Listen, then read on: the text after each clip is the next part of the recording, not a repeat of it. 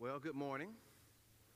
My name is J.J. Washington, and I serve at the North American Mission Board, and it is truly an honor and a privilege to be here with you all on this morning in the great state of Louisiana. I want to thank Brother Keith for inviting me to come and share with you all. Let me just say this, and I know most of you already know this, that you have a great state director of evangelism. Keith is a good man. I know he loves pastors. I know he loves this state, and I know he wants to reach this state with the gospel of Jesus Christ, and so you all are truly fortunate to have him leading the charge in the area of evangelism for the state of Louisiana. Today I want to talk with you from the subject, when it comes to evangelism.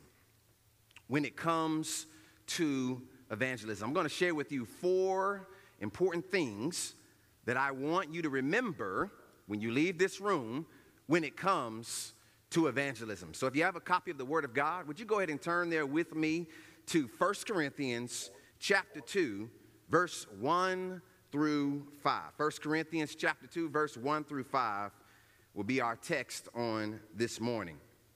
I have a New King James Version of the Word of the Lord. 1 Corinthians chapter 2, verse 1 through 5. And the Word of the Lord reads, "And I, brethren, when I came to you, did not come with excellence of speech or of wisdom, declaring to you the testimony of God. For I determined not to know anything among you except Jesus Christ and Him crucified. I," Paul says, "was with you in weakness, in fear, and in much trembling. And my speech and my preaching were not with persuasive words of human wisdom, but contrast." There was something very obvious about his preaching. It was in demonstration of the Spirit and of power. Look at verse 5, which is a purposeful clause. He gives us the answer of why he was so intentional. He says that your faith should not be in the wisdom of men, but contrast in the power of God. Let us pray. Father, I thank you for this morning, for the opportunity to preach to these dear people. I pray in the name of Jesus that you would give me a fresh touch. Lord, that as I preach your word, I would preach it in the power of the Holy Spirit. And I pray, Lord, that you would meet every person in this room at their point of need on this day. And Lord, we'll be careful to give you all the glory. Hide me behind your cross. Oh God, let me decrease while you increase in this moment. And Lord, have your way in this place. We need you. I need you. In Jesus' name. And the church said, amen. The first thing I want you to know is this, that you don't need eloquence. You don't need eloquence when it comes to evangelism. Notice what Paul says in the opening verse. He says, "And I, brethren, when I came to you, did not come with excellence of speech or of wisdom, declaring to you the testimony of God." Now, the 2 words there right in the beginning are very important, and if you're not careful, you would probably overlook it just like I did when I initially began to study this text. The words "and I" are very important because it connects what Paul is getting ready to say in verses 1 through 5, what Paul has been discussing already in chapter 1, beginning at verse 17, where Paul says, "For Christ did not send me to baptize, but," contrast, "to preach the gospel, and not with wisdom of words." Why? "Lest the cross of Christ should be made of no effect." Paul then goes on to explain in the remaining verses of chapter 1 that Paul basically says that the world, through its own wisdom, did not know God. So in God's wisdom, it pleased him through the foolishness of the message preached to save those who believe. So while the world sees the message of the cross as foolishness, to those who are being saved, to those who are called, it is the power of God. Christ, the power of God, and Christ, the wisdom of God. Paul goes on in that same text to recall two experiences to drive home his big idea that the foolishness of God is greater than the wisdom of men, and the weakness of God is greater than the strength of men. The first experience that Paul recalls is the Corinthians themselves, their own calling. Paul says to the Corinthians that you are proof that God calls the foolish, the weak, and the insignificant. Why? To put to shame the wise, mighty, and noble. Why? So that no flesh may boast before him, but rather only in the Lord. I was driving over here from Arkansas last night, talking with my wife on the phone, and I was just sharing with her how I feel so blessed and fortunate to be able to do what I do. I can't believe that God would choose this foolish, this weak and insignificant man who is from Clearwater, Florida, North Greenwood Housing Projects, Building 9, Apartment 9, to be doing what I get to do today. But he does it so that no flesh may boast in his sight, but rather only in the Lord. But then Paul also recalls his own ministry experience, his evangelism in Corinth, as evidence for the reality that God's wisdom, God's foolishness is greater than the wisdom of man, and God's weakness is greater than the strength of man. Here's what Paul basically says. I'm going to go ahead and give you the answer to the test, the big idea for the text that I'm getting ready to preach, and here's it is. Paul basically says that his evangelism, watch this, was not marked by eloquence or human wisdom. Wasn't marked by that. Rather, it was marked by the simple message of a crucified Christ from a simple man. And watch this. It was a demonstration of the Spirit's power as the Corinthians placed their faith in the power of God rather than the wisdom of men. Was evidence. Themselves are their evidence. Paul's ministry experience in Corinth was evidence. You don't need eloquence, friend. Now let me give you a picture of the setting that he walked into in Corinth, because you'll see a lot of similarities with Corinth and with North America. Corinth was a very much a commercial center because of the transportation of cargo across the isthmus, which was this narrow strip of land that connected the Peloponnese to the mainland of Greece. Corinth was also home to the Isthmian Games, which was second only to the Olympic Games. So there's this booming commercial center there because of the isthmus and where it was situated. There was this sports fanatics because of the Isthmian Games that was held there all the time. And then Corinth was also notorious for immorality. Not like our setting today. See, to Corinthianize meant to have illicit sex. And a Corinthian girl was a prostitute. The cultic prostitution was actually practiced in Corinth at the temple of Aphrodite. So Paul enters into this situation with the gospel. He spends 18 months there in Corinth with both Silas and Timothy. He plants the church, and after some time, he leaves for Ephesus, and then he writes a letter back, and that letter did not have the desired effect, and we don't have that letter. Then Chloe's people comes to Paul, along with Stephanus, Fortunatus, and Achaicus, and they give Paul a report on the church. So Paul takes out a pen, writes the letter, and in this letter, which we call 1 Corinthians in our Bible, Paul says, guess what? I didn't come to you with excellence of speech or of wisdom. Now, what does he mean by that? Paul is basically saying that I didn't come to you with lofty words or big words or high-sounding rhetoric. The New Life Testament translates it this way: to make it sound as if I were so wise. Paul's language here is anti-sophistic.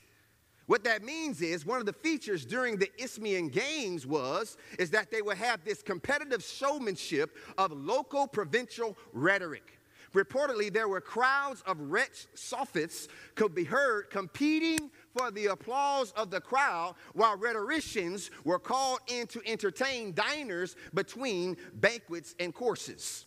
So additionally, there were sophistic conventions regarding the initial visit to a city by an orator seeking to establish himself and a reputation as a professional speaker. The orator would be escorted with all sorts of enthusiasm and eclat. However, Paul is saying, I didn't come to you that way. I didn't come to you declaring the testimony of God like those guys do. Look what Warren Wiersbe has to say about this. Paul had not come to Corinth, this is so important, don't miss this, to glorify himself or to start a religious fan club. Can I just say this? There are too many pastors out there that are worried about their brand. I'm not going to get off track. I'm going to go right back to the text. Just let that sit in. You know what I'm talking about. The motivations are wrong. He had come to Corinth, watch this, to glorify the Lord. And brother, you had it right earlier when you talked about the right motive. We need to do it, and we need to do it for Jesus' name, not ours. So the itinerant philosophers and teachers, watch this, they depended on their own wisdom and their eloquence to gain followers in the city of Corinth. But Paul did not depend on eloquent speech or clever arguments. Had he used spectacular speech, Warren Wiersbe says, Paul would have exalted himself and hidden the very Christ that he came to proclaim. Oh my gosh.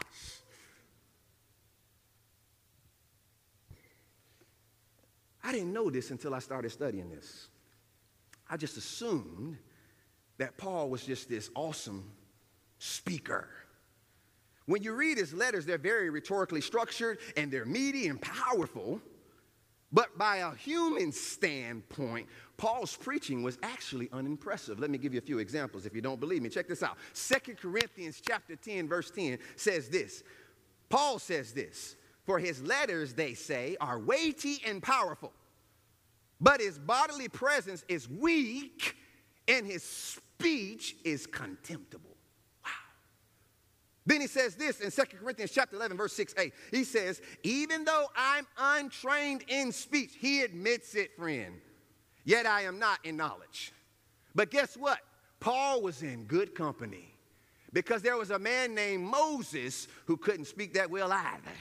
Do you remember what Moses says in Exodus chapter 4, verse 10? He says this, then Moses said to the Lord, oh, my Lord, I am not eloquent, neither before nor since you have spoken to your servant, but I am slow of speech and slow of tongue. And I love the Lord's response. So the Lord said to him, who has made man's mouth, or who makes the mute, deaf, the seeing, or the blind? Have not I the Lord? Now therefore go. And I will be with your mouth and teach you what to say. In Exodus 4:15 and 16 he says, I'm going to give you Aaron. I'm going to be with Aaron's mouth and with your mouth. Just speak my word. But then what about Jeremiah? Jeremiah said this to the Lord, oh, Lord, behold, I can't speak, for I'm a youth. But look at the Lord's response to Jeremiah. In Jeremiah 1:7-9 says, but the Lord said to me, do not say I am a youth, for you shall go to all to whom I send you, and whatever I command you, you shall speak. Don't be afraid of the faces, brother, for I am with you to deliver you, says the Lord. Then the Lord put forth his hand and touched his mouth. Oh, I love that. And the Lord said to him, behold, I put my word in your mouth. You don't need eloquence, friend. Just open your mouth and let the gospel out. That's all you got to do. But there's another word in our text. The first thing is you don't need eloquence when it comes to evangelism. You don't need eloquence. Hear me. You don't. I want that to settle in, because I know when you hear all these preachers and speakers come in and you probably say, I can't do evangelism. I can't talk like them guys. They know so much. Listen. You don't need eloquence. Please hear that today. If you don't hear no other points, remember that one. You don't need eloquence. The next thing I want to say is you do need simplicity, though. And you were right on, brother. You were right on. You need simplicity. Look at the text. He says here in verse number 2, for I determined not to know anything among you except Jesus Christ and him crucified. There's a small word there that's very important. The Greek word is gar. It's translated there as for. It's a conjunction, and it's adverbial, and it's causal, which means that he's explaining the reason why he took a specific action. So Paul is saying, I didn't come to you with excess of speech or of wisdom declaring to you the testimony of God for this reason, in other words, I had already determined, the word there determined in the Greek is krino, and it basically means that you reach a decision after a cognitive process. So Paul had thought about it and had determined that all I'm going to know is Jesus Christ and him crucified. I ain't chasing no rabbits. What do you think about this? Jesus Christ and him crucified. Well, what do you think about this? Jesus Christ and him crucified. The Son of God, who put on flesh, born of the Virgin Mary, through a work of the Spirit, lived a sinless life, went to the cross willingly, died on the cross, buried in the grave, rose from the grave 3 days later, and whoever calleth on the name of the Lord shall be saved. His death was vicarious, substitutionary atonement. So the death that we deserve for our sins, Jesus paid for it all. That's the gospel. Very simple. Very simple. Paul said, I determined not to know anything. Anthony Thiselton says this, to proclaim the crucified Christ and Christ alone was Paul's settled policy. Nothing would compromise the central place of Christ crucified. I love that. I love what D.T. Now says. Evangelism is just one beggar telling another beggar where to find some bread. That's really all it is. Hey, not a sweet roll and a cup of coffee, but the bread of life, my friend. That's all it is. We complicate this thing. It's simply that. And I ran across this in my study, and I love this, and this is what I found to be true. And here's the reality is, guess what? We always in the bread line. Either we receiving the bread, so this morning, 6 o'clock, get out of my bed, it's my normal discipline, and talk to the Lord and pray and say, Lord, I need you. Fill me with your spirit. Help me to live on mission today. Help me to be intentional. Let me be a light to the world. Let me be the salt of the earth. This praying. And then you get up and you give away some bread. You know what my study was this morning? I got so excited. I forgot that I was in a hotel room and, you know, the walls are thin. I was like, oh, Lord, I got to calm down in here for they call somebody up in here and send security up here. But I was reading Psalms 24 this morning. I love it. And I got to the end and it was saying, lift up your heads, O ye gates, and be lifted up, you everlasting doors, and the King of glory shall come in. Who is the King of glory? The Lord strong and mighty, the Lord mighty in battle. Lift up your heads, O ye gates, lift up, you everlasting doors, and the King of glory shall come in. Who is the King of glory? The Lord of hosts. He is the King of glory. The word just touches you. You know what I'm talking about? Touches you. It touches you. And I love the word. And let me just say this. I know I'm new. Some of y'all don't know me. I really am Baptist, I promise you. Baptist. Okay? Don't be concerned. Don't write Keith a letter. Say what you did, brother. I'm Baptist. I promise you. I'm in your tribe. I tell people that I'm Baptist. I'm Baptist in doctrine, Pentecostal in delivery. That's it. Okay? That all right? That work? Okay, all right. But I promise you, all right? Amen. 1 Corinthians chapter 1, 22 through 25. Here's what Paul says: for Jews request a sign. We ain't worrying about that. Greeks seek after wisdom. We ain't worrying about that because we preach Christ crucified. To the Jews, it's a stumbling block, and to the Greeks, it's foolishness. But watch this: to those who are called, both Jews and Greeks, Christ, the power of God, and the wisdom of God. Told the church of Galatians chapter 3, verse 1, "O foolish Galatians, who has bewitched you that you should not obey the truth, before whose eyes Jesus Christ was clearly portrayed among you as crucified?" Paul focused on the gospel. The gospel. So there's another word in the text. When it comes to evangelism, listen. You don't need eloquence. You need simplicity. And you also need humility. Look at the text. Look what Paul says. He says, I was with you, verse 3, in weakness, in fear, and in much trembling. Look at the transparency. Scholars are all over the place, however, as it relates to what Paul is referring to when he uses these terms, weakness and fear and in much trembling. Some believe that Paul is referring to the persecution that he experienced because prior to coming to Corinth, he was imprisoned in Philippi. He was ran out of Thessalonica and Berea, and then he was basically mocked by some at Mars Hill in Athens prior to even arriving in Corinth. So some believe he's referring to that. Others believe that he's referring to physical ailments that he may have been dealing with. Paul mentioned in his letter to the Galatians that he had preached the gospel to them because of a physical infirmity in Galatians chapter 4, verse 13. And then he also mentions in his second letter to the Corinthians that he actually did have a physical problem in his life that caused him great grief. He said he asked the Lord to take it away from him 3 times, but it was there so lest he be exalted above measure. And still other scholars believe when you see these words, weakness and fear and in trembling, that Paul is basically using these words to describe a spirit of dependence and subjection to God's authority while in Corinth, which marked his entire ministry. You can see this in Philippians chapter 2:12, this same language. Here's what he says: "Therefore, my beloved, as you've always obeyed, not as in my presence only, but now much more in my absence, work out your salvation," not for, but work out your salvation with what? Fear and trembling.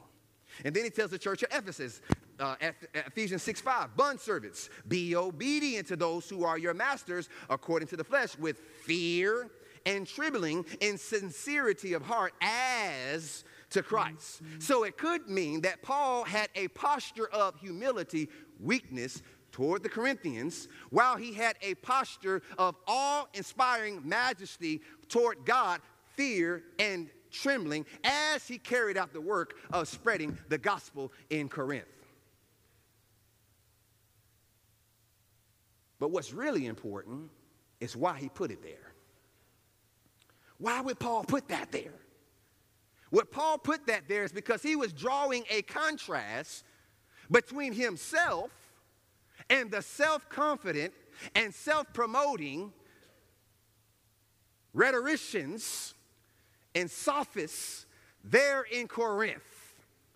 Paul says, listen, those guys are confident and they got it all together and they're eloquent and they're wise and they're just real confident. But guess what? I wasn't eloquent and I didn't have a whole lot of the wisdom they talk about, and I was there in weakness and in fear and in trembling, and God still used me. You don't need eloquence. He was just simple. Jesus Christ and him crucified. You ever heard the story about the young man that went to seminary, graduated from seminary, came out of seminary? He knew he was homiletics and exegesis and hermeneutics and knew a little Greek and Hebrew, and man, he knew the word, and man, he knew he could preach, and he was just the best thing since sliced bread. And he stepped into that pulpit at his first church, and he was ready to preach, and he thought he was just going to preach the house down. I'm going to preach. Guess what? It flopped. And he walked down humbled. And the older man in the church walked over to him and said this: "Hey, brother,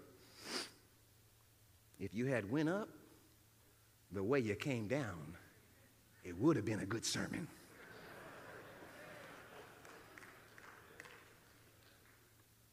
Humility. Humility. I ran across a few of these quotes. Let me sit in for a minute. It is possible to be too big for God to use you, but never too small for God to use you. Now, I'm not saying that you need to have some sort of inferiority complex, but I am saying that you should avoid a superiority complex. True humility is not to think low of oneself, but to think rightly, truthfully of oneself. There was this song that I was singing this morning. It came on my Amazon Music, my gospel music. You know, most of my experience has been in the black church, so every now and then I'll hear some of my black gospel songs come on, and it's this song, "Oh, I need you, Lord, I need you, Lord." And that's one of the songs, and I was getting a little afraid that I might be too loud in my hotel room. But that's true, I need him. We need him. Ministry has a way of showing you that you can't do this by yourself. Oh, it has a way. God can put you in some places, and I've been in some, where you're like, unless the Lord shows up in this place, we ain't gonna make it. It creates in us a healthy neediness for God. It does. When I got saved in NC State and I started preaching immediately, which is dangerous because I was basically ignorance on fire. I mean, I'll read the text the first night for the first time in my life, turn around the next day and preach it. And I was listening to some of those tapes over the Christmas holidays while I was doing some work around the house, and I was just laughing at myself. But God really blessed, and people from the campus started coming out, and it really growed, and we named it Servants of the Lord. I would preach on Thursday night, and then on Friday night we would travel. I played football, and on the team I would do the devotional. Then Saturday before the games I'd pray as we go out on the field and pray as we came off the field. So God was really using me. So I thought, man, I'm pretty good at this. Then I went to a church. Thinking it was just going to happen like it did at NC State. And that's when I learned, not by might, nor by power, but by my spirit, says the Lord of hosts. It has a way of showing us that we need God.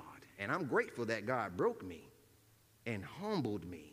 It was one of the best things that could have ever happened to me. I'm like, Jake, I got that limp now. You know what I'm talking about? Richard Baxter says this: humility is not a mere ornament of a Christian, but an essential part of the new creature. It is a contradiction to be a sanctified man or a true Christian and not be humble. So when it comes to evangelism, please hear me, we need to be humble. If people are responding to the gospel, that through us being a mouthpiece for God, give God the glory. Don't give yourself your glory, your techniques the glory, your presentation method the glory, but God the glory, because God saves. Jesus saves, not us. Trying to help somebody. But there's another word in the text. You don't need eloquence. You need simplicity. You need humility. But you also need the right motive. This is so important. Don't miss this in this text. Look what he says in verse number 4. He says, in my speech and my preaching were not with persuasive words of human wisdom. So Paul goes back. He's continuing to distance himself from the kind of rhetoric and orator that was expected in Corinth, because that's what they were judging him against. Because that was the case in Corinth. All those orators and rhetorical guys, rhetoricians and all that, they would come there and they have these conventions. They could speak so well, all of that, and they're judging Paul against that backdrop. Paul adds, but contrast, my preaching didn't have that. I'll admit it. But it did have something. Look what he says. In demonstration of the Spirit and of power. The formal equivalent for the word there, demonstration, is proof. It was a technical legal term describing irrefutable evidence offered in court. The Corinthians desire proof of rhetorical gifts. Yet Paul offers proof based on the fact that God's Spirit is powerfully at work. Paul's preaching had the support of the Holy Spirit's transforming power in the Corinthians' lives. Warren Wiersbe says this: the Holy Spirit used Paul's preaching to change lives, and that was all the proof that was needed to show that his message was from God. Wicked sinners were transformed by the power of God. The only proof we need is the reality that the Holy Spirit changes lives. I remember when I got saved at North Carolina State. Played football, Stone Mountain High School, DeKalb County, east of Atlanta. Did well enough to get recruited. Went to NC State. Redshirted my first year. Started as a redshirt freshman the next year. Tore my ACL during the course of that season. Had to have surgery. Went through rehab. Takes 10 months to come back from an ACL. During that period, a teammate of mine, Ray Robinson, they used to have Bible studies next door in his apartment. A local pastor would come over and lead those Bible studies. He asked me when things were good in my life, and I was just doing my thing, and I declined. But when I had that brokenness and went through the knee injury, I was like, okay, Ray, I think I'm going to come on over there. So I went to the Bible study, and now don't judge me for this and don't pick on me about this. Now, I wasn't a believer. I didn't know no good now. I didn't know no good. But sometimes I would watch TV, and I flip through. I might see TV, and I see people blowing on stuff and people falling out, and they know it. And I'm like, well, man, if I go over there and take my knee over there, he might fix this thing. Straighten it all out. So I went on over there, asked Pastor Cameron, I said, would you pray for me at the end of the Bible study? He said, meet me in the back, let it clear out. I'll come back there and talk to you. I'm sitting back there. He comes back there. David Cameron says, hey, brother, this is not about your knee. I'm thinking, what is it about? He says, do you know Jesus? Now, let me be honest with you. I had the gold chain around my neck with the cross on it. Even the gangsters wore those in my neighborhood, and those were in style, and I had the cross tattooed on my arm. But guess what? He went in my life. So I admitted to him. I said, you know what, Pastor Cameron, I don't know the Lord. I don't have a relationship. I'm not going to lie to him. I'm going to keep it 100. He says, do you want to know the Lord? I said, yes, I do. I want to give my life to him. So he simply just walked me through the gospel, shared the gospel with me, got saved July 2001, prayed with me, and released me, let me go. I share that story because he wasn't seminary trained either. And he didn't even have a high school education. Okay? And his speech wasn't eloquent. Wasn't a whole lot of wisdom either. He just simply said, Jesus Christ and him crucified. And watch this. The Holy Spirit convicted me of my sin. And for the first time in my life, now I had some run-ins with church. I would go Easter, right, show up, and in the black community, we get real clean on Easter. Everybody go to church on Easter with grandma and everybody got to go. So I heard some preaching before. But that day, for the first time, through a simple message and a simple man, I saw myself in comparison to a holy God for the first time. See, up until that point, I always compared myself to my peers where I grew up. I'm not on the corner selling drugs. I ain't carrying no guns. I ain't in no gangs. I'm playing football. I'm getting an education, the first one in my family to get a degree. I'm good. I'm good. I'm a good person. But the reality is I was comparing myself to my peers. But that day I saw God, and I saw myself. And it was an Isaiah 6 experience where you say, woe is me. I am an unclean man. And I got right with God. But again, simple message. Simple man. And the Holy Spirit convicted me. And my life was changed. Jesus stepped out of heaven, stepped into my heart, and changed my life. And here I am 21 years later. To God be the glory. I'm trying to help somebody in here. When it comes to evangelism, you don't need eloquence. You need simplicity. You need humility. And you need the right motive. Let me say this real quickly. Paul basically supports this by saying there was a similar experience in Thessalonica. In 1 Thessalonians chapter 1, verses 5 through 6, Paul says this, for our gospel, watch this, oh, I love this, did not come to you in word only, but contrast also in power. There it is again, and in the Holy Spirit. There it is again, and in much assurance. The NIV says deep convictions that you had. And as you know what kind of men we were among you for your sake, and you became followers of us and of the Lord, having received the word in much affliction with the joy of the Holy Spirit. The same thing happened in Corinth. In Thessalonica. That happened in Corinth.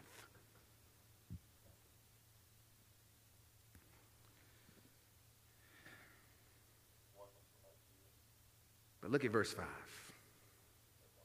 That. Greek word hina translates that. It's an adverbial and it's a purpose. It's a purposeful clause. Here's why he's saying it.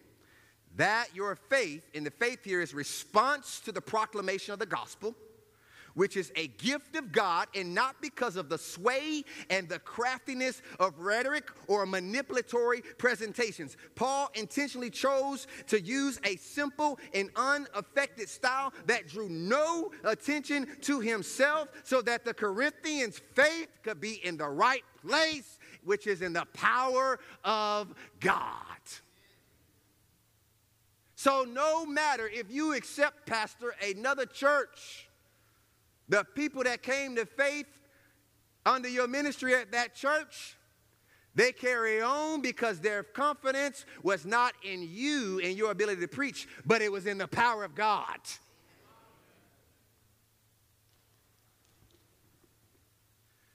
Many men that are stronger than us have stood in this place and preached these words at these type of conferences that unfortunately have fallen.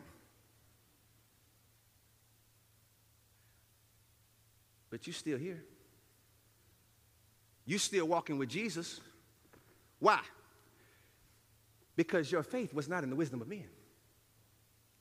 Your faith was in the power of God. See, when people leave the church and I'm done with Christianity, your faith wasn't in the right place in the first place. It was in the communicator, the messenger instead of the message.